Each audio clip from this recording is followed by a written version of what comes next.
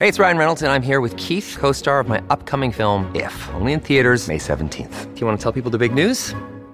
All right, I'll do it. Sign up now and you'll get unlimited for $15 a month and 6 months of Paramount Plus Essential Plan on us. MintMobile.com/switch. Upfront payment of $45 equivalent to $15 per month. Unlimited over 40 gigabytes per month. Face lower speeds. Videos at 480p. Active Mint customers by 531.24 get 6 months of Paramount Plus Essential Plan. Auto renews after 6 months. Offer ends May 31st, 2024. Separate Paramount Plus registration required. Terms and conditions apply if rated PG. Hello, everybody. This is Marshall Poe. I'm the editor of the New Books Network. NBN listeners like to read books and buy them. So we thought we'd tell you that right now, our friends at Princeton University Press are having a remarkable site-wide sale. You can get 50% off books, including ebooks and audiobooks, with the code 50, F-I-F-T-Y, at checkout until May 31. You can save some real money on Princeton University Press books. I encourage you to go there and check it out. Welcome to the New Books Network. Hello, everybody, and welcome back to New Books and Human Rights, a podcast channel on the New Books Network. I'm Rin Veith, the host of this channel. Today, we'll be talking to Jeff Pugh about his new book, The Invisibility Bargain: Governance, Networks, and Migrant Human Security. Jeff, welcome to the show. Thanks, Rin, for having me. It's a pleasure to be here on the New Books Network. I was wondering if you could begin this interview by telling us a little bit about yourself. Sure. I'm an associate professor of conflict resolution in the McCormick Graduate School of Policy and Global Studies at the University of Massachusetts, Boston. But this will come out throughout the interview. I really have a pretty strong identity as a scholar practitioner. And so for almost 20 years, I've been directing a nonprofit organization in Ecuador called the Center for Mediation, Peace, and Resolution of Conflict, CEMPROC. And that does kind of grassroots level training and education on peace and conflict resolution. And that actually is where the research agenda for this book came from. I was on a summer day in June in Ibarra, a town halfway between Quito and the northern border with Colombia, helping to facilitate a dialogue between Colombian and Ecuadorian women about sort of how to overcome stereotypes they had about each other, the kind of conflict that migrants experience in a host country. And seeing the kind of transformation that made was really something that woke me up. And I was motivated, said, how do we get more of this? How do we address these kinds of deep-rooted conflicts? And that was part of what motivated me to go back to grad school. I got my PhD at Johns Hopkins and then taught at Providence College in the political science department, and now in sort of my dream job in the Department of Conflict Resolution, Human Security, and Global Governance at UMass Boston. So all the kinds of stuff that I do with colleagues who are also scholar practitioners. So that's a little of where I'm coming from. That's fantastic. I wonder if you could also, you alluded to it a bit in what you just said, but I was wondering if you could speak a little bit more to how you came to write this book. Because as I hope to ask you about methods in a little bit, there's a lot of depth here. There's a lot of time, and it's clear to me that there's a lot of very deep engagements over a long period of time. Yeah, so it has been something that I've been working on. I worked on it for basically 15 years. That week in Ibarra that I mentioned was in 2005. And that was, just in the early part of my grad school. And then it turned into my dissertation project. I never got like one big grant to go for a year to do field work, which some people do.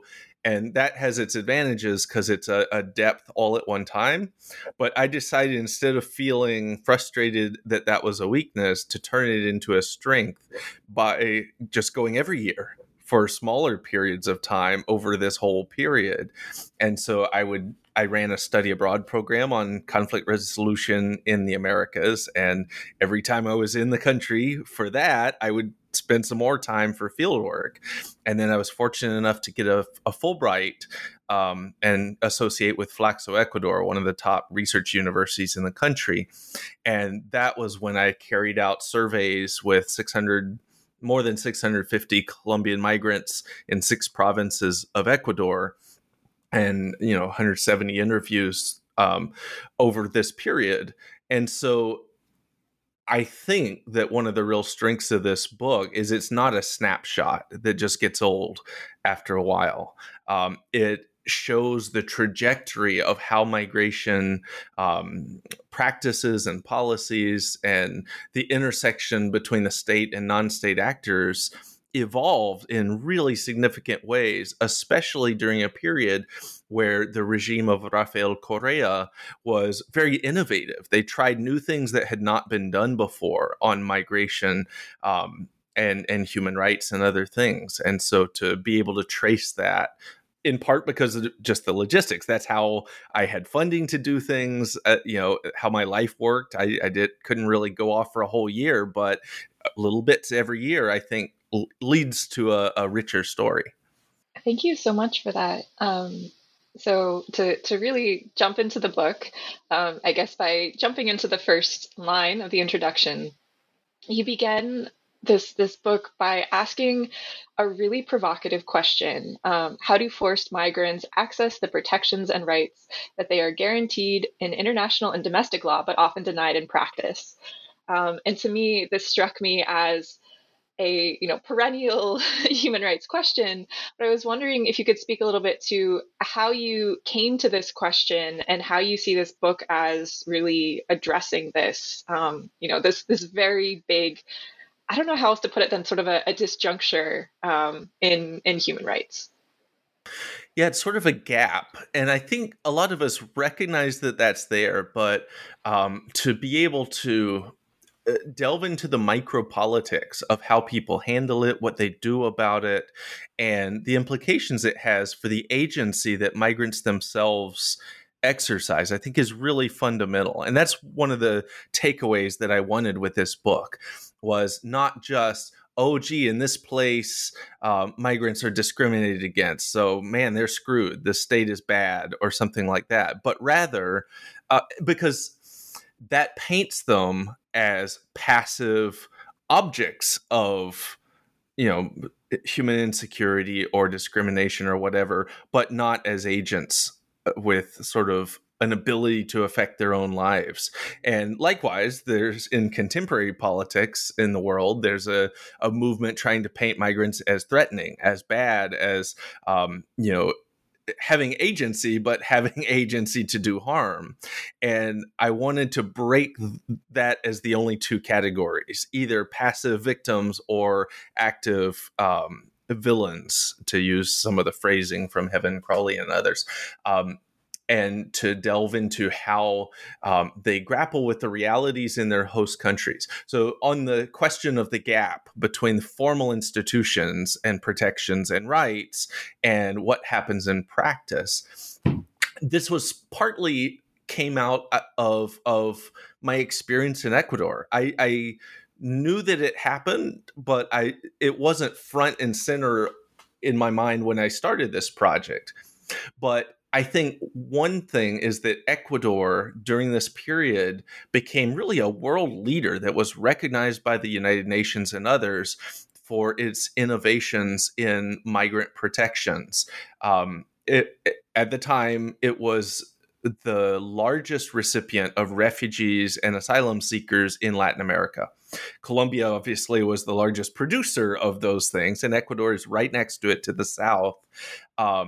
And compared to Colombia's other neighbors, it was the one with the most open and welcoming policies that they could go. Panama just was pretty much keeping people out altogether. There were a sizable number of Colombians in Venezuela, but they didn't have the status of refugees or asylum seekers. They were sort of in the shadows. I mean, I feel like this, maybe it's a little bit too basic in some ways. And because, the title, of course, is called The Invisibility Bargain. But this also really forms a lot of the framing of this book and a lot of the points that you're bringing up about how people are received in different places and how people are able to experience the process of accessing certain rights. So I was wondering if you could explain a little bit about what you call the invisibility bargain. Yeah, thanks. This is important so that our listeners know what the heck we're talking about. In the process of doing this, after looking at multiple receiving countries, the US, South Africa, I did some field work in Ecuador and elsewhere, I kept seeing some of the same patterns happening where there was this gap where even when there were protections in place, you had people doing things that were different in practice. And I was trying to figure out why that happened and what was sort of motivating those responses. And there certainly is often conflict with when migrants come into a new country, right? It can be a large group of people who have different interests, different goals, different culture, et cetera, from the new country. And so things change. Some people benefit from it. Some people don't. And so you're often going to have some sort of conflict, but it is not universally shared within the country. Countries are not homogenous. And so you get some people who might really want a lot of immigrants to come in because it benefits them, because they feel like there's a sort of normative right to mobility, et cetera. And you have some people who feel threatened by that, who have an ideological reason they think migration is bad. And I think that one of the ways that you have host societies balancing those differences is by having ambiguous laws, basically laws that say something, but everyone knows that something else happens. And so in most host countries, there is a willingness to tolerate the physical presence of migrants as long as they're perceived to be playing by certain rules that are often unwritten, but they are widely understood and strongly enforced. And that's what I call the invisibility bargain, in the sense that both host societies and the migrants understand these rules, or if they don't, they learn them as a result of the sanctions that happen from violating them. And the idea is that migrants are perceived to be contributing economically or contributing something of value. In some places, for example, in the US, undocumented immigrants who have served in the military are perceived as contributing something of value, even if it's not economic. So I call it the valued contribution.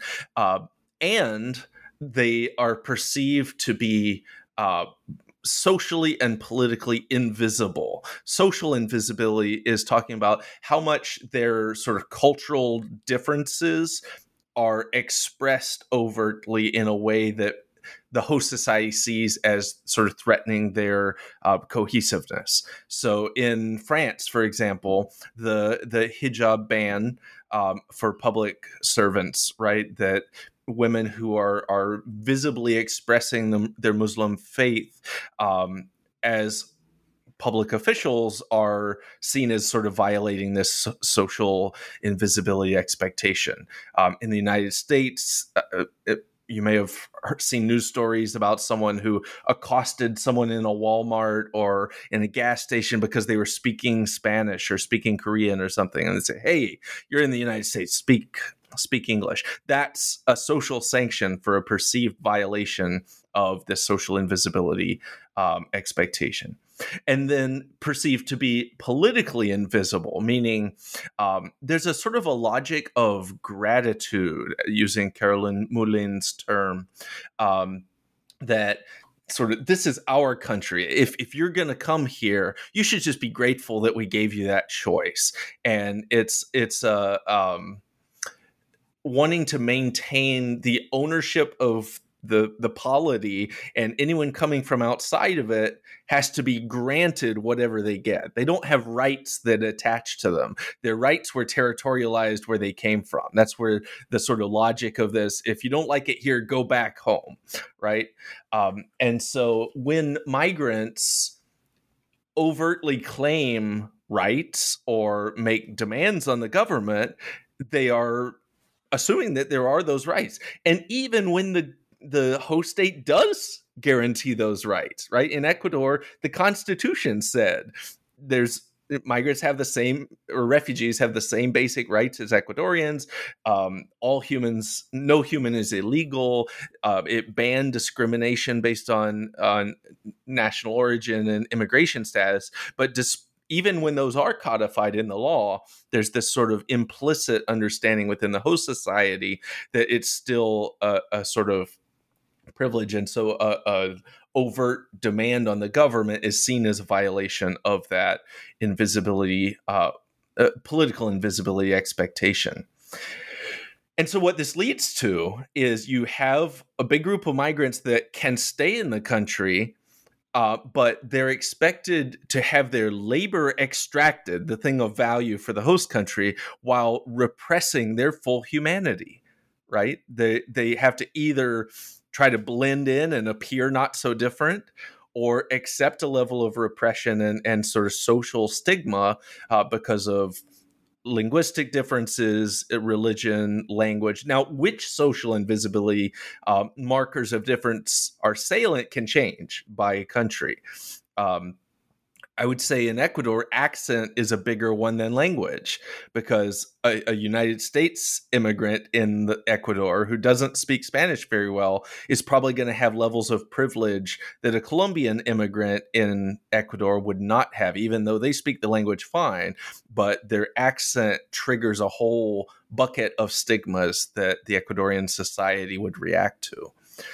So it leads to precarity. It leads to a situation where people are forced to exist in the shadows, or feel pressured that they can't actually claim the rights that they have the right to. And so I wanted to present it as a story not just of, oh, how sad they are, but what do they do then? And it may be that there are other things that they can do that give them access to their rights more than if they went out in the streets protesting and saying, hey, I demand my rights. And that's where the second piece of the argument comes, that it's through access to governance networks that connect state institutions with non-state actors, the Catholic Church, and even informal networks of, Colombian associations or things like that, that give migrants, they might trust those organizations more than the state. The state, they're worried, might deport them. So they're trying to avoid interaction with the state. So they approach those organizations because they trust them more. And those organizations may or may not have the things to help them in terms of rights, resources, recognition, and protection, but they do have relationships, right? So the UN High Commission on Refugees, or HIAS, which is the Hebrew Immigrant Aid Society, or again, the Catholic Church. These are high-profile organizations that are not the state, but they have leverage. They have a what Abers and Keck call practical authority, because they can do things. They can convene meetings and the state comes. And so that gives them a sense of power to be brokers, to be intermediaries, to negotiate with the state, sometimes on behalf of the migrants. Sometimes it's introducing them to talk directly, as happened with an example I give in the book in the Constitution, where a small legal aid NGO invited some of the refugee leaders that they had worked with to the Constitutional Convention through the strength of the personal connections of the director. And I show a table that compares the proposal they brought with the language in the Constitution. So you can see some real power to these kinds of brokered access through networks. And to me, that still is an important part of claiming rights, even if it's through other avenues, not confrontational demands, but sort of coalition building and networking. Yeah. That response just, I don't know, I have so many questions for you about this. It's so rich. In what you were just discussing in terms of different institutions, I'm wondering if you could speak a little bit more about that, because in particular, I was really, really compelled by your focus thinking about migration, not just in terms, again, of these nation state institutions, but also taking seriously, international organizations, and then also these local groups that have, I don't know, that seem like they are, resources or support or brokers, as you just said, for those who are not able to access their rights because of this quote unquote invisibility bargain. Yeah. So in this argument with the governance networks, my argument is that in localities where there is a dense and diverse network of institutions that can provide access to protection and resources for migrants, the migrants will have better human security than in those places where it's not as dense or not as diverse. And the diversity piece is kind of important because if there's one thing that connects almost all of my research agenda, it's a real belief in the power of civil society as a political actor, that it's not this sort of marginal thing that snipes at states who are the real story. To me, the sort of international society is shaped in large part by the people in it. And other than states, one of the major organizing devices that we have is through non-state actors, international organizations, etc. And states have limits in terms of their ability to be the primary provider of security within their territory. That's basically the definition of what we think of as a state, but it matters who they're providing security for. And for migrants, there is a political incentive talking mostly right now about democratic states, to respond to the interests and demands of those who vote for them. And migrants, at least in Ecuador, largely do not vote because they haven't been there long enough. And so the state has a kind of a built-in political incentive not to be an equal access provider of security to everyone who needs it in their territory, but rather to respond to the demands of citizens. And sometimes those demands look like, why don't you scapegoat these outsiders? And so they become not only providers of security, but inflictors of insecurity on the outgroup in order to respond to that political incentive of their citizens. So given the limitations that the state has as a sort of provider of protection, a diverse network that has access points through organizations that don't have those same political incentives opens up space where if a migrant is robbed, for example, in the street, and there's surveys on this, most people who say they've experienced a violent crime in the past year, when I asked them, what did you do about it? They said nothing. And those who did go to the police, most of them said it didn't help. And so there's a real, and this frankly isn't just migrants who say this, Ecuadorians say this too, but particularly for migrants, there's a perception that the state is not going to be the primary provider of protection. But the UN High Commission on Refugees and the Catholic Church are the other two big non-state organizations, kind of clusters of institutions, really, that I focus on as having a lot of authority in the space of migrant. And it changed over time. At first, they had that authority because the state had no experience with receiving large groups of refugees and didn't really have capacity to deal with it. So by default, the institution that was in place in far-flung regions and the border regions were the churches, the missionaries that had been there for a long time. And so this really started around 2000. Obviously, there were people who came in before that, but with Plan Colombia, the militarized U.S. assistance package to Colombia that allowed them to fight much more efficiently in places they hadn't been able to before, that led to a lot more people being displaced. Those people fled Colombia to, again, the nearest safe place they could, which in many cases was Ecuador. And so the number of refugees and asylum seekers spiked starting in 2000 and then really just kept going after that. And during that first period, the church first, and then when the United Nations High Commission on Refugees was invited in to sort of help deal with this growing challenge, they set up processes to try to register refugees, eventually to actually work with the state to have mobile refugee clinics to bring the status determination process out to where the migrants were, who needed to be refugees and just hadn't come all the way to Quito, either because they couldn't afford to or didn't know how to or were afraid to. And that doubled the number of registered refugees within a year.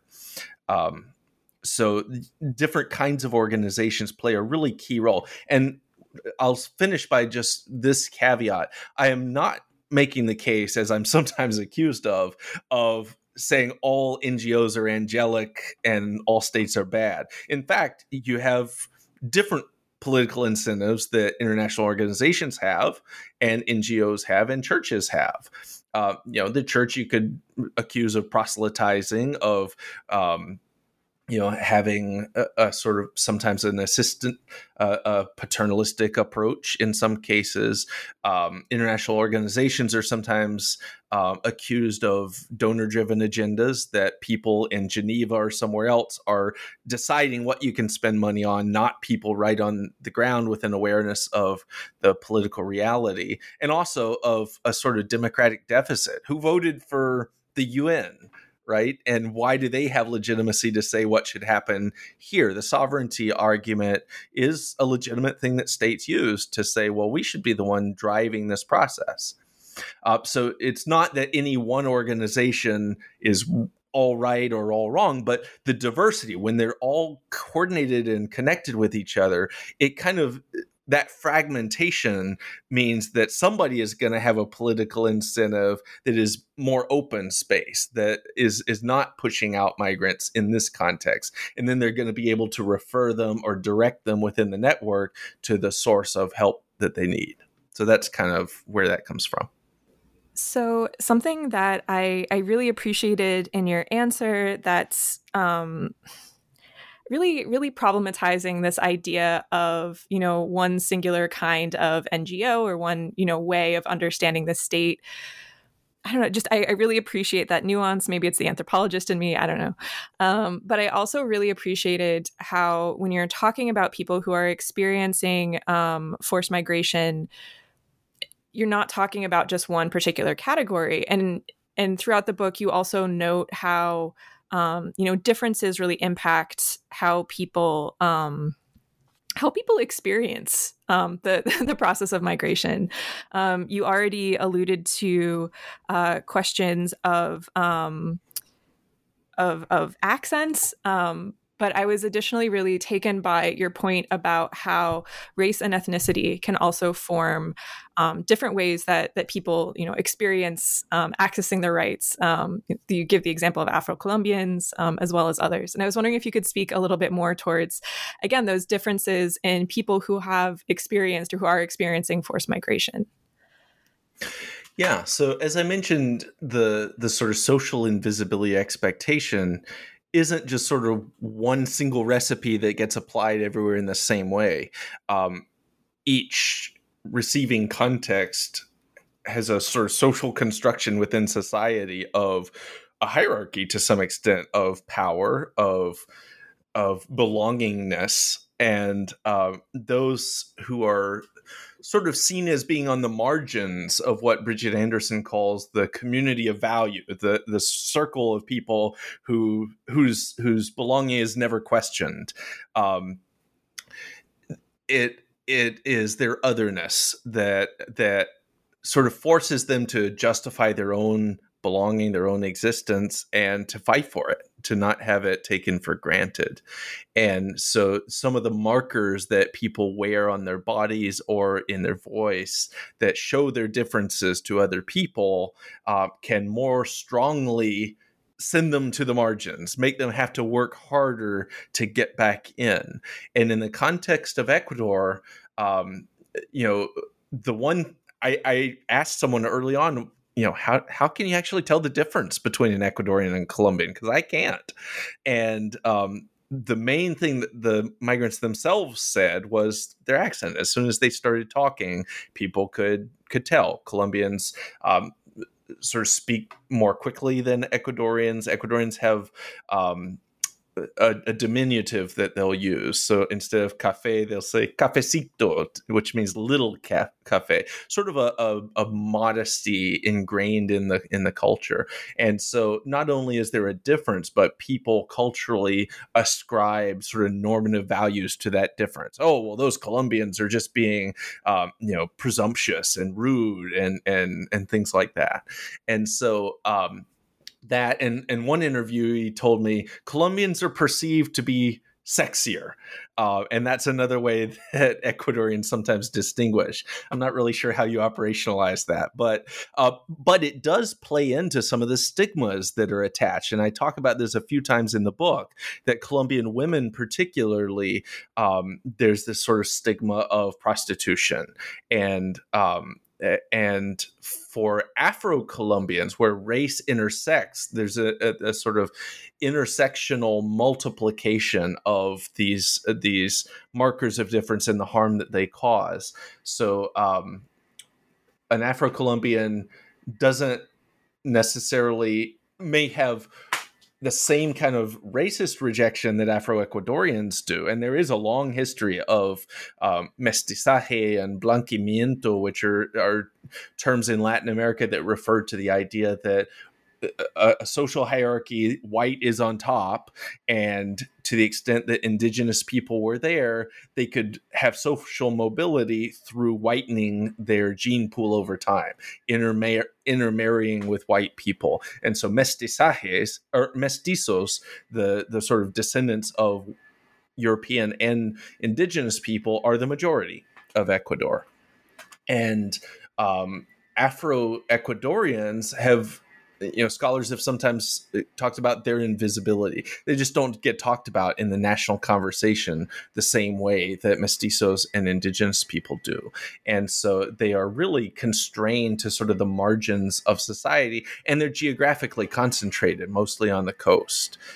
So in Quito, if people see a Black person walking around, they assume they're either Colombian or they're from the coast, and both of those are stigmatized because there's a sort of regional rivalry.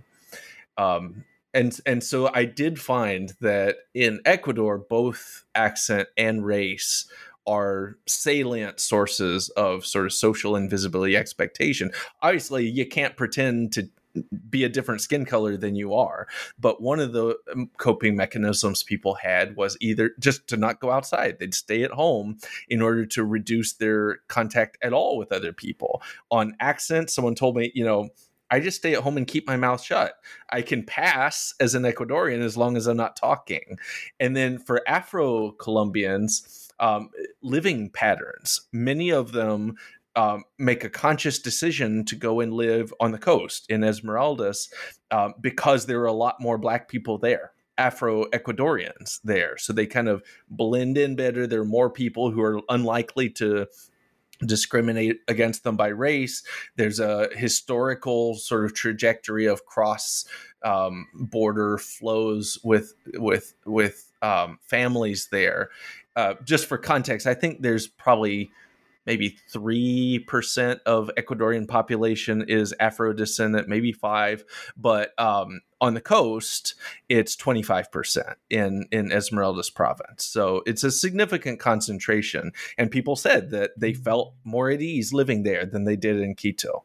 So you can sort of see how these how race acts as one of these markers of difference.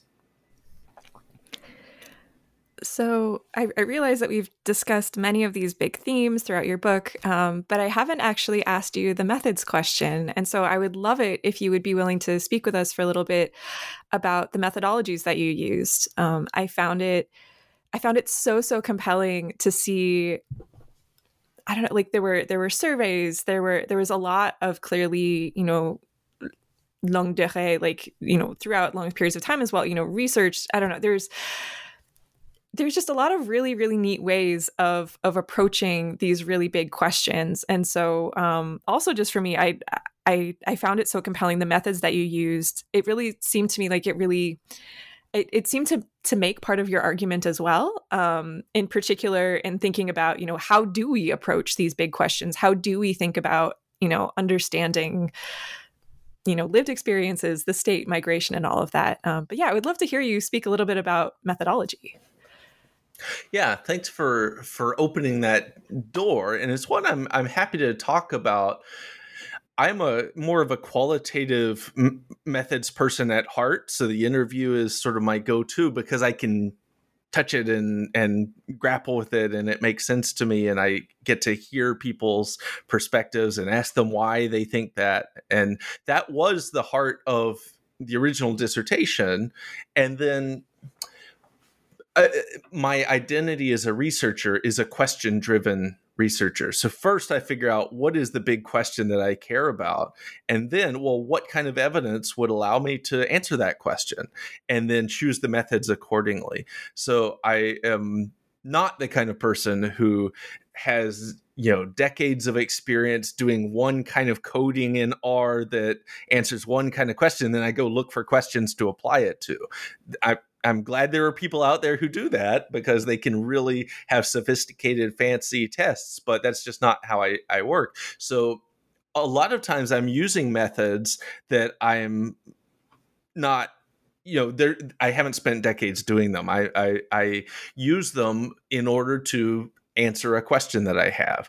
And I try to triangulate data. Obviously, each method has strengths and limitations. And with interviews, they're wonderful in telling the rich story and the why questions.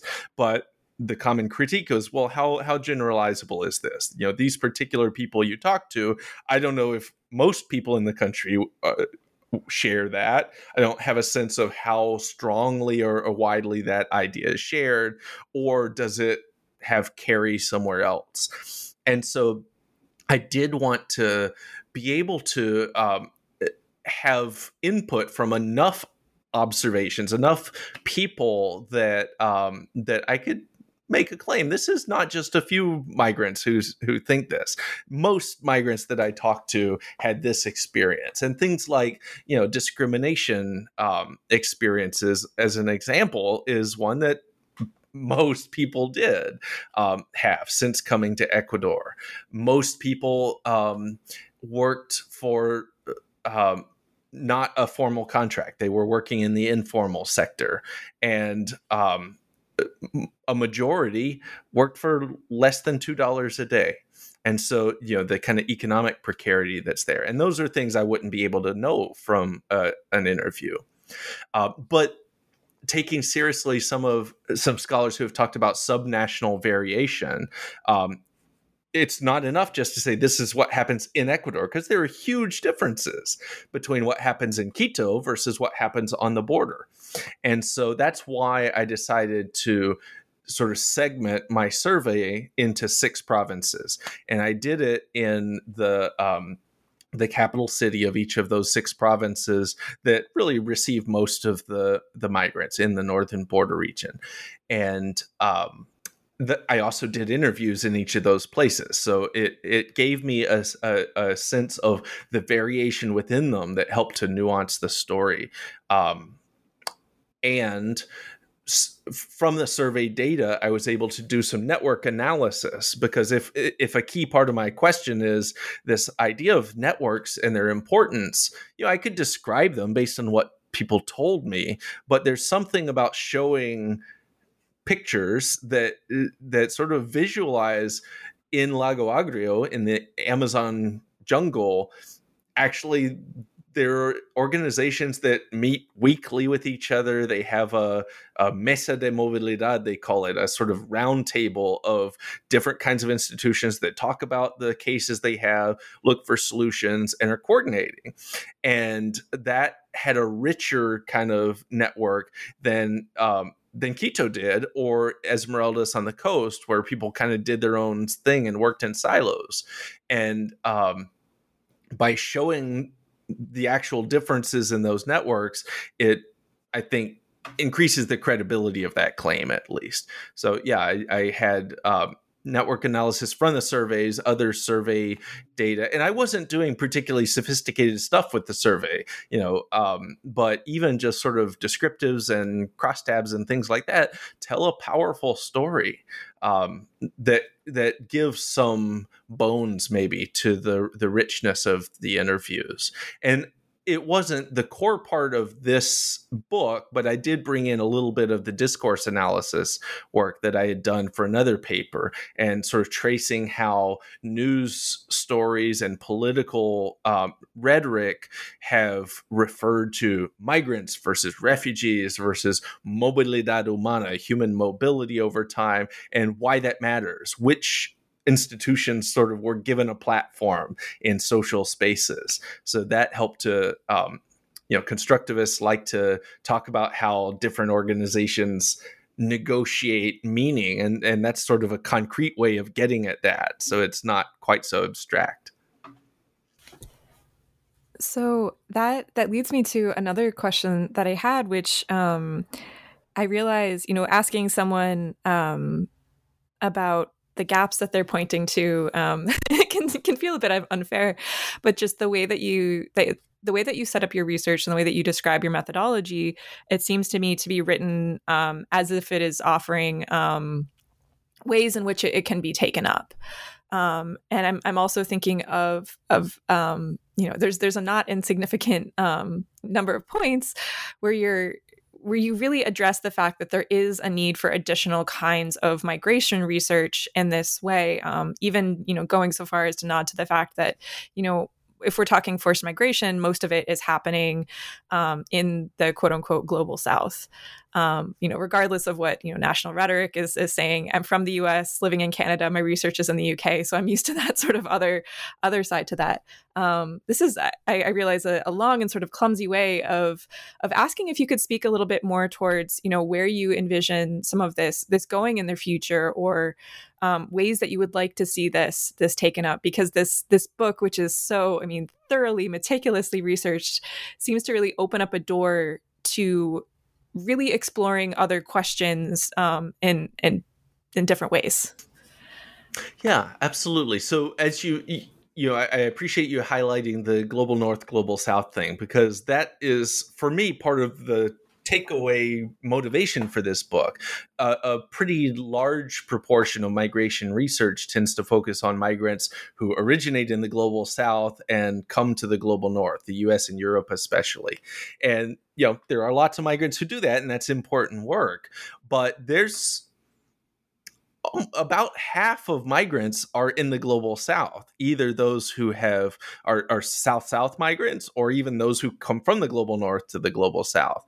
And in terms of forced migrants and refugees, 86% live in the global South. And so that's where the story is. And I think that when you do research in that region, it's not only important, required, but also sort of liberating to focus not only on what the law says and assume that if the construction of this institution, the end point is when the institution gets created. You also have to look at how it is implemented afterwards, the gaps and things like that.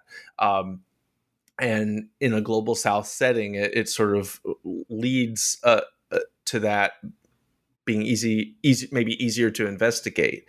But I also think there's something powerful about a story that is developed in the global South, like this one, based on my experiences in Ecuador, and see how it can explain immigration politics in the global North. And because so many theoretical platforms or frameworks are developed by people in US and Canadian and European universities and then assumed to apply everywhere, or, the goal is to see if they have travel to the global South. And that's good to do. But I want to sort of up in that hierarchy and see what we can learn in the US and elsewhere from the global South. So right now, one of the ways that this project is being extended and methodologically sort of tested a bit more than I even did in the book, is with a colleague at Providence College, Matt Guardino, we have established what we call the Immigrant Visibility and Political Activism Research Collaborative, IVPARC. And it's funded by the Russell Sage Foundation and the Carnegie Corporation of New York. And we have done a national survey of U.S. respondents about their perceptions of immigrants, tolerance of political activism. So the goal is to essentially take the framework of the invisibility bargain and through a very high quality, nationally representative sample in the US, see how well it explains behaviors here. And not only to sort of test rigorously the travel to a new case as a way of theory testing, but also adding in some nuances. So we're looking at how much difference it makes psychological predispositions like authoritarianism and social dominance orientation, whether those amplify people's willingness to engage in social sanctions when they perceive an invisibility bargain kind of violation. And we're looking also at the role of media framing and sort of discourse in making those things more intense. We have an experiment that we embedded in the survey that shows people a visual cue of a photo of people protesting. And we vary whether it's immigrants or a women's protest to get at what difference it is when it's immigrants. And then within immigrants, sometimes they have Spanish language signs that they're holding, sometimes Arabic language signs. Sometimes there are women who have hijabs sort of as a marker of religious difference. And so we're finding really powerful evidence that this same pattern applies in the US as well, and quite widely held, but also sort of contributing some nuances on the social psychological side that, in what cases is the invisibility bargain more intensely acting and what mitigates it, right? I talk in the book about contact theory and the degree to which a meaningful relationship with people from the other group, in this case, migrants, can help to mitigate that prejudice and the intensity of the backlash. And that certainly we're seeing in the US context too, especially the positivity of the contact. So it's not just that you know a lot of migrants, but also that you have meaningful relationships with them that have been positive. When that happens, even when you perceive a violation of the invisibility bargain, you're less likely to want to kick them out of the country or have all these really quite negative views about their right to engage in political activity. So that's one of the ways that we're extending what the book did and hopefully having a whole new research agenda that will be fruitful. And then even within Ecuador, I've got the projects I mentioned, the discourse analysis project that looks at the same population, but asks different things about them. How do they legitimize or stigmatize the idea of migration over time? And how do different kinds of political actors, if there's a competition between the state and the United Nations in a messaging war, what explains who prevails? Right? Those are some of the kinds of questions that I'm asking. And then in my role as an advisor at UMass Boston, I have doctoral students who are doing wonderful things to also extend some of the ideas in other places, like Haiti and the Dominican Republic and other places. So that's how I see some of this trajectory going forward beyond the book. Well, you've taken up a lot of your time today. I realize that in answer to my last question, you sort of answered my traditional question, which is sort of, what are you working on now? But I don't know if you have anything else you'd like to add to that, sort of closing question of what sort of projects are you engaging with now? Even building on the really fantastic book that you've published recently. Yeah, thanks for that sort of closing question, Rin. And I alluded to the sort of ways that my scholarly research agenda is looking going forward, what I see extending out of the book. But I guess the one thing I'll mention as an additional piece that's important to me is, again, back to this identity as a scholar practitioner. So I'm very interested and invested in, okay, once we understand these patterns, how do we use that knowledge to make life better for people? Is there ways that we can distill these nuanced sort of academic findings into interventions, into programs, maybe even into advocacy for certain policies that would make it easier for migrants to access the rights they already have, and to increase protection, increase peace in migrant receiving communities, and decrease discrimination, hate crimes, and things like that. So with the IV Park project, that's really built into the design, and we are trying to engage with policymakers and peace-building organizations and others, and of course my own peace-building organization.